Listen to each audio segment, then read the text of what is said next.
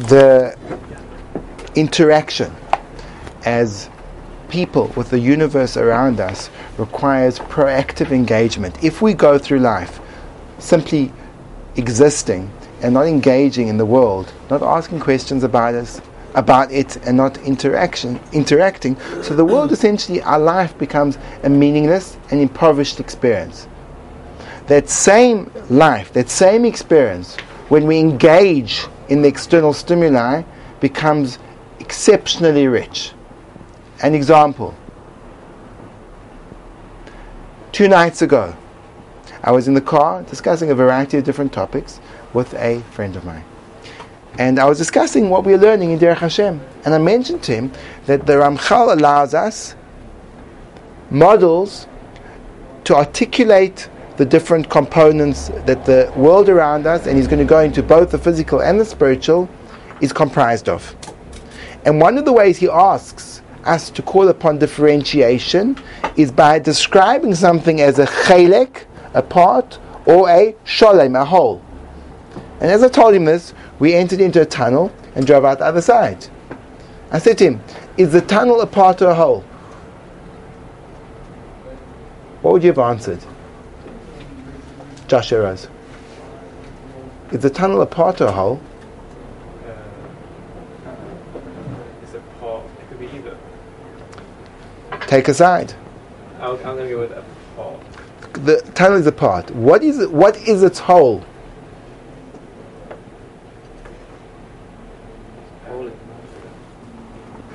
Go on. If it's a part, that means it's a part of a whole. What's the whole? The whole is the road system. The road system. The road system.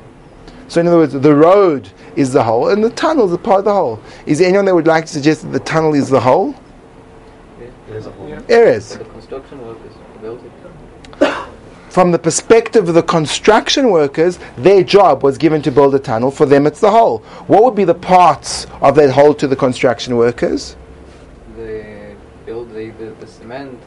The individual materials upon which the tunnel is comprised of. So what becomes very interesting is even when giving these definitions, there's still going to be different kinds of parts and wholes depending on the maximum and minimum distance that you're looking at.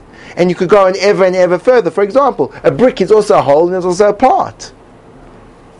But engaging in that kind of discussion awakens a person's perception of the world around them. In other words, until then I hadn't really thought about tunnels. I hadn't really thought about roads and the way they're constructed. So it was saying to me, okay, what's the relevance? Well, I don't know what the relevance is right now, but certainly there's one part of my life which is deepened by going through a tunnel. I've been through that tunnel many times before, and I've never asked, is this a whole or is this a part? Next time I go through the tunnel, it's a different tunnel. It's a part of a major road system. So my experience of travel is slightly altered. Now when I have multiple reflections per minute or per hour, slowly but surely the perception, the richness of my world becomes ever increased. Are you following me? So that's one of the definitions that Ramchal gives. Let's go through them. He says there were 8. I'm going to go back. Omnam. We're on page 10 in my book. It's the second page of the introduction, and we are located again 4 lines from the top. I'm going over it again because I want to make sure that the point is well received in your minds. The starting point of a differentiation process, a categorization process of understanding the world, both the levels and the species, Shmoina. It requires initially 8 different suggestions to label the different components of the reality. Remember what we said is that we have to stimulate ourselves to respond, to react to the stimuli around us. Otherwise they'll go away completely unnoticed, and these are the ways that we become our own teachers. If I ask you, Johnny, how would you describe the perfect teacher? Perfect teacher? Perfect teacher. Give me one quality. Guides the student. Guides the student. Joel, would you like to give me another quality of the perfect teacher? Knowledgeable. He is knowledgeable. Would you give me, Dawicha, another quality of the perfect teacher? My shit. Like a... Personal example. Yeah. Another example, Adam of the perfect teacher. Teaches without speaking. He's able to communicate lessons without putting them into words. Another example of the perfect teacher, Daniel. Perfect. It's perfect. I mean, it's ideal. It's not real. Engaging. Speaks your language. Another example of the perfect teacher, Jonathan. He's able to add to your life. Gives you something to your life. What about if you could have a teacher that speaks your language, is engaging, adds to your life, and he's always with you. He never leaves you. Wouldn't that be amazing? Because he'd be there to assist you and guide you and enrich and share his knowledge with you on a constant basis. Adir, you have that teacher. Not even close. His name is Adir.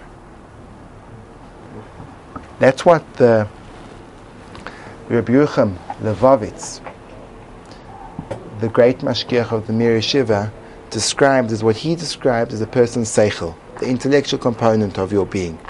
Your mind. He's your teacher. He's your guide. He's your Rebbe. He's by your side constantly. He knows how to speak to you. He understands the inner workings of yourself. But you have to awaken the inner teacher. He's not there automatically. You have to be able to, in order for him to function, you have to make a conscious act of differentiation between the experience and the lessons that the experience is giving you. For example, it's called, in modern terminology, metacognition. Thinking about the way you think. It's called self-awareness, seeing the way you act.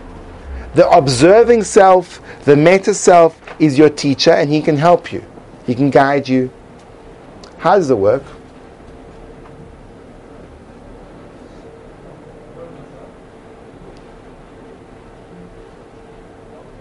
We can do an example.